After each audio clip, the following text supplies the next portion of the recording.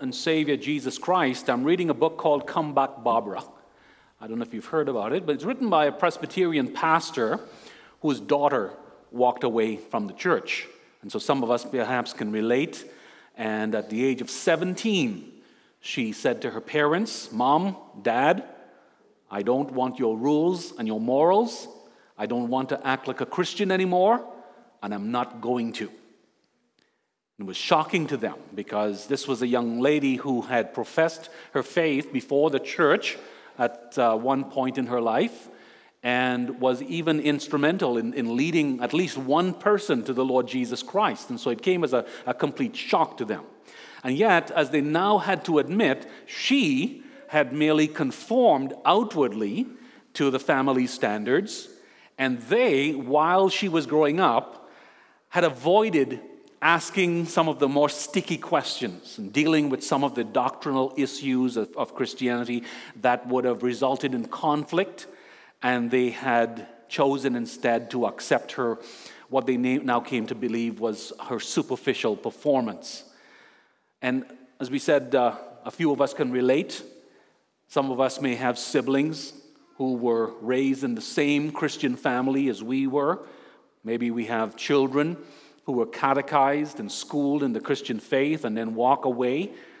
In fact, truth be told, every Christian, this is a real Christian unless you're merely going through the motions and you're just putting on, like this young lady, a superficial performance. Every Christian, from time to time, we have seasons and moments of doubt when we ask, can this really be true? We all have that from time to time.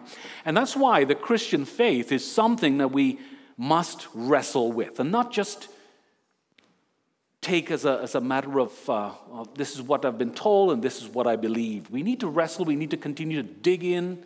We need to explore these things. We need to seek to plumb the depths of Christianity, to uncover the mysteries, and not just in the church alone or as a family, but personally and individually. And this is something that you discover is a lifelong task, and certainly one that we must never get tired of. The Apostle Paul, in fact, wrote to the Christians in Ephesus one time. This is in Ephesians 3, verses 14 to 19. This is what he wrote to them, to the converts there.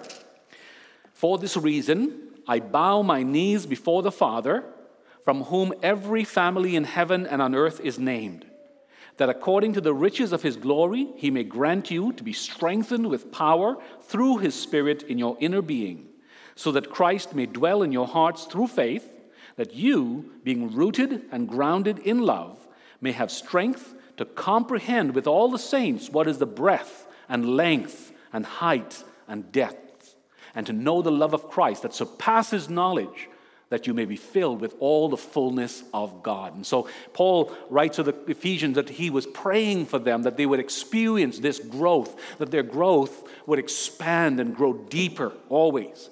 And there's a reason for that. Because the more we understand and the more we grasp about Christianity, the more we grow to love the Lord, and the more we become more confident of his salvation. And when we go through difficult times, the more we are able to trust in him. And it is something that we must be studying and growing in all the time, continually. And so if we would grow, and if we would be cemented in our Christian faith, we must be searching the scriptures more and more. We must have what I would like to call a Berean faith. Now, the Bereans, of course, have long disappeared, but they left behind a legacy, an example that many, many Christians have followed over the centuries. Little could they have known what a blessing they would be, as Luke just pens this one line concerning how dedicated they were and fervent in seeking to understand the scriptures. Now, a little background. Berea was a small city in southwest Macedonia, and southwest Macedonia would be northern Greece today. And it was situated in the foothills of the Macedonian plains. And strangely enough, it was one of the most thickly inhabited cities of the time, of the Roman Empire. But the odd thing about it is that it was situated out of the way, as we would say, off the beaten path. As a matter of fact, a historian named Cicero, who was a Roman politician and lawyer who lived about 40 years before Christ was born, he describes Berea as off the beaten track. And he writes of a Roman governor named Piso that he was so unpopular that he had to slink away to the town of Berea because of all the complaints against him. And because the city was so secluded and so out of the way, it provided safety for him for a time. Well, providentially, in Berea, Paul also found a place of safety, a place of solace, a respite from the aggression that he had faced in Thessalonica. We might say that the Bereans were as cool water splashed on the face to the Apostle Paul and Silas. Instead of hostility, they sought to understand what was being taught to them. They were sincere in their desire to wrestle with what Paul was teaching them. Verses 5 and following give us a little taste of how bad things must have been. Paul, we read, recorded by Luke, he had reasoned with the Jews in the synagogues for 3 Sabbaths. And remember that in that time, the only Bible that existed was the Old Testament, right? From Genesis to Malachi. And Paul, using these scriptures as a master craftsman, was explaining and demonstrating that the Christ had to suffer and rise from the dead. The Christ, literally the Anointed One, was the Savior, the long-awaited Savior by the Jews. And their concept of the Christ was way off from what the Scriptures described. They pictured the Christ, the Messiah, as a mighty warrior and a conquering king who would come to defeat their enemies, in this case the Romans, and would restore Israel to their former glory. But Paul, no doubt pointing them to passages like, say, Isaiah 53, Psalm 22, among many others, he explained to them and he showed them that the Christ actually had to die and rise from the dead. And this is how he would save. Not by slaying his enemies, but by being slain himself, giving himself into the hands of his enemies. He would die an accursed death on the cross, since anyone who hung on a tree was under God's curse. He would be in the belly of the earth for 3 days, as Jonah was in the belly of the great fish. But he would also rise from the dead to conquer sin and death for them and for us. That's the gospel that Paul was proclaiming. And some of them, Luke records, some of the Jews and many Greeks were persuaded, and they joined Paul and Silas. But then we read of the reaction of the Jews who were not persuaded. They became jealous, and they caused an uproar in the city. And they attacked the house of Jason, a convert. And things became so dangerous that Paul and Silas actually had to be spirited out of the city at night. And that's when they came to Berea. And what's interesting is that we don't read in verse 10, the next verse, of them taking some time to rest, taking some time to idle, licking their wounds, telling people their stories so that people will feel sorry for them. We read immediately they went into the Jewish synagogue in Berea and they began to preach the gospel. And Luke records for us in verse 11, now these Jews were more noble than those in Thessalonica. They received the word with all eagerness, examining the scriptures daily to see if these things were so. And so what a stark contrast to the reception they'd received in Thessalonica.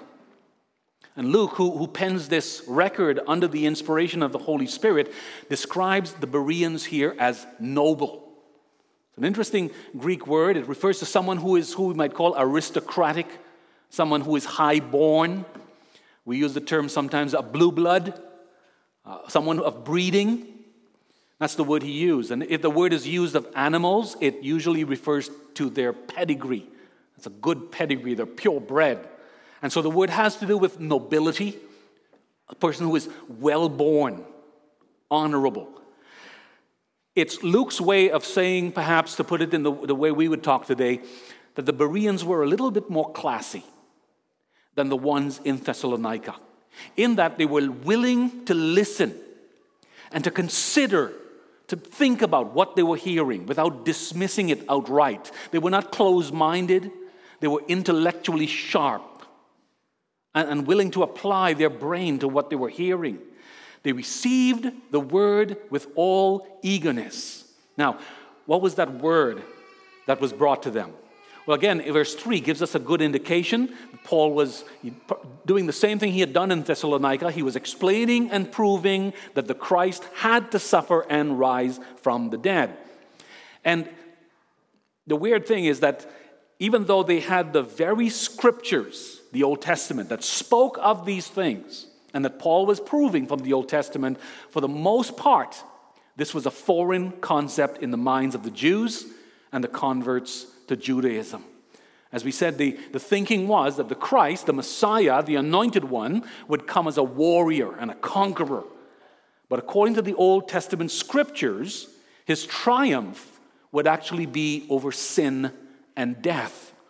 But this could only be accomplished by his own sin, or by his own death and resurrection.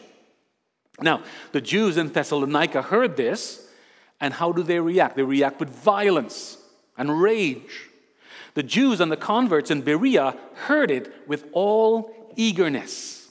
That is, there was a willingness and an openness in them to hear and to think about and to consider what they were hearing, what they were learning. And this, of course, would have been created by the Holy Spirit. This is not because they were in any way smarter than anybody else or more holy or whatever it may be. This was created by the Holy Spirit in the providence of God.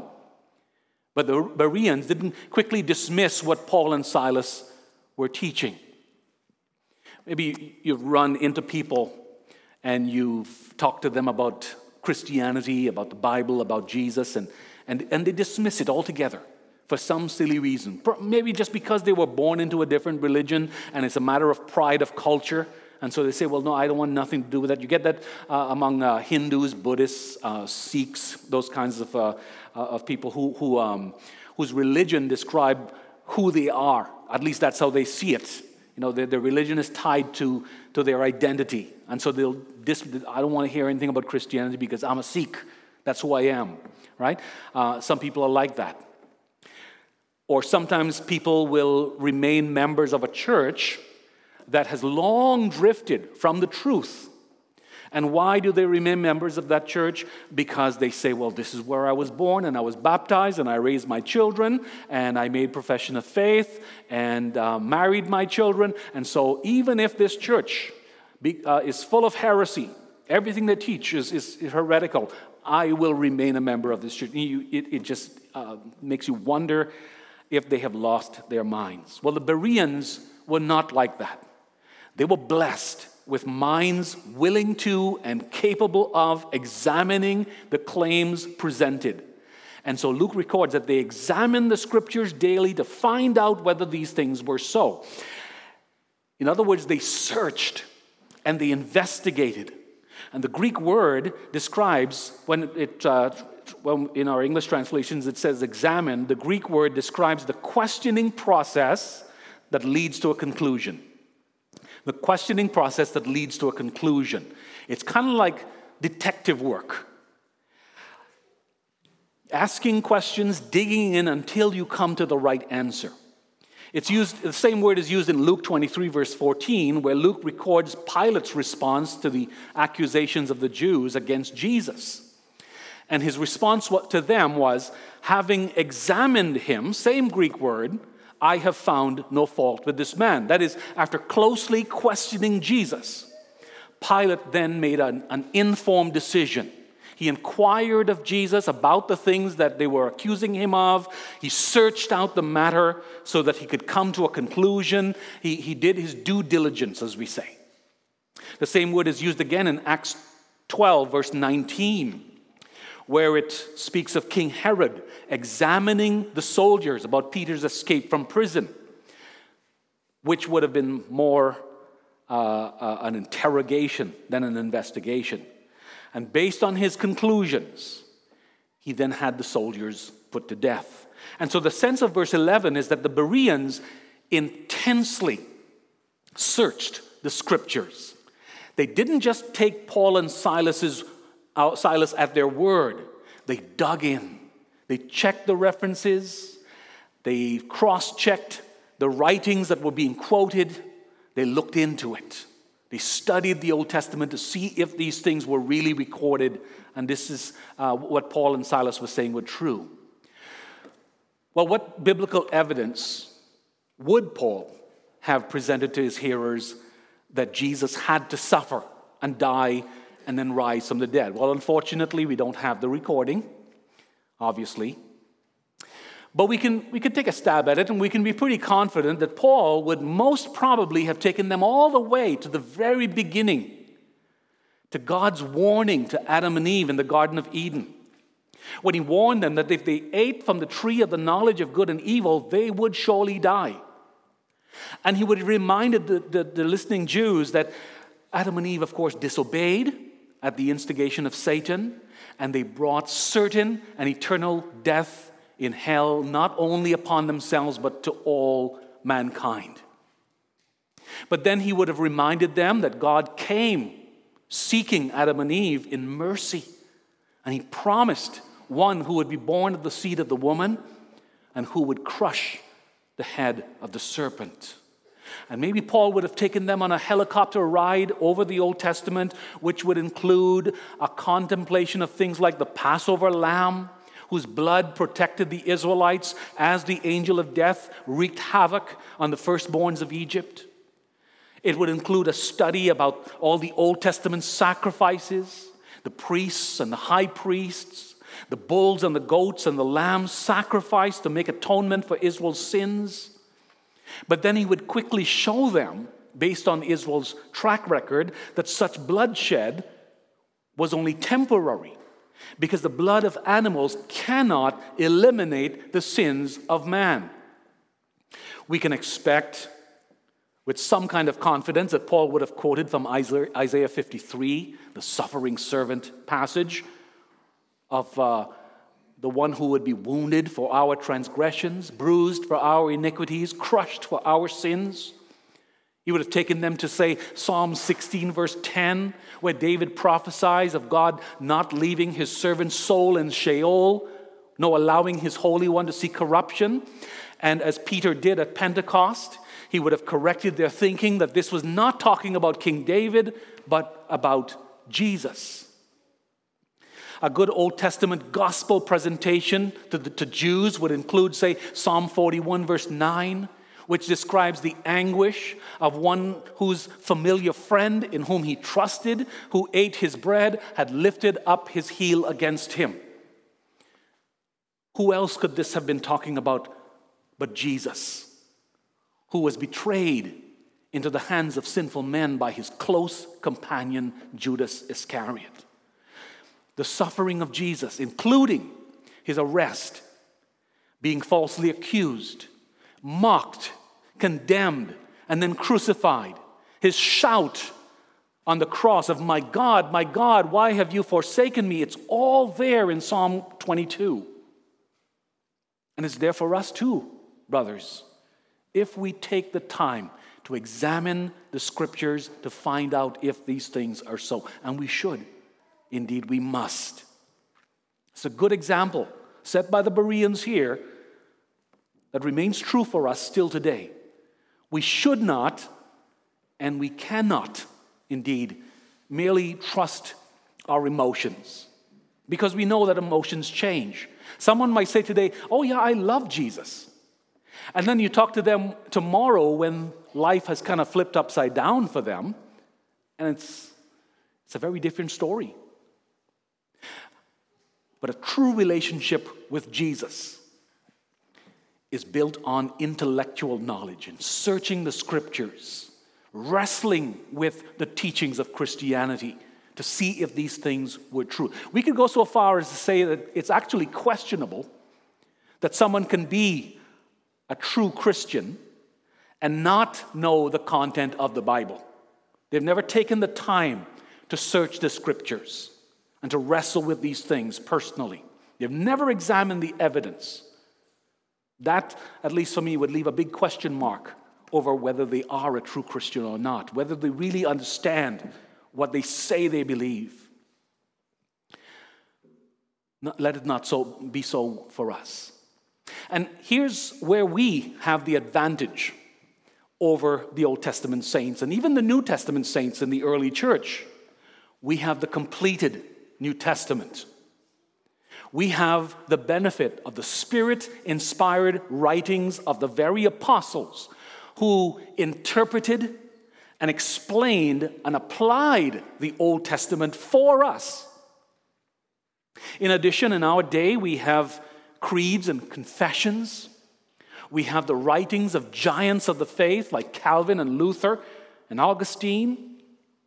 In our day, we have access to podcasts and books without number, seminars that we can attend, sermons.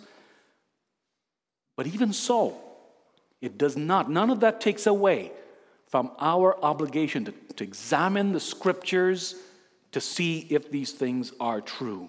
And so this passage calls us, all of us, for the rest of our lives, to be committing increasing effort to searching the Scriptures, that our faith may be increasing, that it may be flourishing. May this be true for every one of us here, because there is nothing more important that we can find ourselves doing. There is nothing more important than questions like, what will happen to me after this life? A question like, if God is holy, how can a person like me have hope? Who exactly is Jesus? Everybody talks about Jesus. They even use his name as a swear word. But who exactly is Jesus and what has he done? Can we explain that? Do we understand that? Have we taken the time to dig in and find these things out from the Scriptures themselves? And you see, if we don't get these kinds of questions right, we have to understand that there are eternal consequences for us. And so we must get the gospel right. And once again, I'm sure it's been said many times from this pulpit, but I'll say it again. The gospel is not belonging to or attending regularly a particular church. The gospel is not that I attend Christian school and on Tuesday nights or whatever, I attend the catechism classes taught by the church. The gospel is certainly not me trying to be a good person or feeling good about myself or having tingly feelings about Jesus. The gospel, and literally, boys and girls, the gospel means good news. Okay? So here's the good news. What is the good news in the Bible? The good news can be summarized very simply with John 3:16. God so loved the world that he gave his only begotten Son, that whoever believes in him shall not perish but have eternal life. The gospel can be summarized simply like this. Christ Jesus came into the world to save sinners. The good news of the Bible can be heard in Romans 8, verse 1. Therefore, there is now no condemnation for those who are in Christ Jesus. We hear it in John 3:18, where Jesus proclaims that he who believes in me is not condemned, but he who does not believe is condemned already because he has not believed in the name of the only begotten Son of God. Or when he says in John 3:36, he who believes in the Son has everlasting life, and he who does not believe the Son shall not see life because the wrath of God remains on him. Listen to that. Let that percolate in your head for a little bit. The wrath of God remains on him. That's a terrible thing to hear. That's a terrible situation to be in. If we do not believe in Jesus, and again, the true Jesus, the biblical Jesus, not the Jesus who is a figment of our imagination, who is a product of our emotions. If we do not believe in Jesus, the anger of God remains on us. We continue, in other words, to live under his condemnation and judgment. But when we believe in Jesus, we receive forgiveness for our sins, adoption as children of God, cleansing from all our sins, the promise of eternal life in heaven with him. And we must understand this and believe it. We have no hope without it. After this life, we will all stand before our judge and maker, and we will be defenseless if we have not known truly Jesus Christ and truly believed in him. And so all the more reason for, like the Bereans, we must be receiving the word with all eagerness and examining the scriptures daily to see if these things are true. See, Berean faith is not gullible or naive. Berean faith engages the mind. It carefully investigates because it realizes that the consequences of a false faith, a hypocritical faith, are just too horrendous to ignore. Berean faith scrutinizes the claims of Christianity. It asks questions like this. Does the Bible, they taught me in catechism class that the Bible teaches that Jesus is the Son of God. He's the second person of the divine Trinity, that Jesus is God himself. Does the Bible really teach that? Or the church teaches that Jesus was sinless. He never once broke any of God's commandments. He was without sin, and so he was the only one in all of history who qualifies to be my Savior. Where do you find that in the Bible? Is that really in the Bible, or is that just something my catechism teacher made up? The church says that in order to save us, God had to forsake his own beloved Son and allow him to die an accursed death at the hands of his enemies. Is that in the Bible? Is that really in the Bible? Could we find it? Am I really a sinner? Now, these are the kinds of questions that we need to be wrestling with and digging into the Holy Scriptures to see if these things are true and to prove beyond a shadow of a doubt that they are. And by the power of Christ's Holy Spirit, believe them and live by them. And so, beloved in the Lord, let us make this a lifelong calling to be always growing in familiarity with the content of the Scriptures, building upon the foundation that has been laid in our Christian training thus far, so that the gospel of salvation through our Lord Jesus Christ may be taking our hearts captive more and more. Let us be having good conversations with each other, and especially with our children as they begin to mature and they're able to think. As soon as they are able to understand, you ask your children, this is what we need to learn. This is what we believe as Christians. Do you believe this? Why do you believe it? Ask them, why do you believe it? Or you can ask them a question like, when they're teenagers, especially around the 16, 17, 18 age, a good question would be something like, what about Christianity do you find hard to believe? What is something about Christianity that you struggle with? And why? Oh, okay, then let's get into the Bible together. Let's study the Bible together and see if we can answer your question and your struggle. Beloved, may we never tire of learning and relearning the old story. That our faith may be true because it is built upon knowledge, upon careful study of the Scriptures. That we may more and more be convinced of the perfection of Christ's salvation as we continue to examine the evidence. Amen. Let's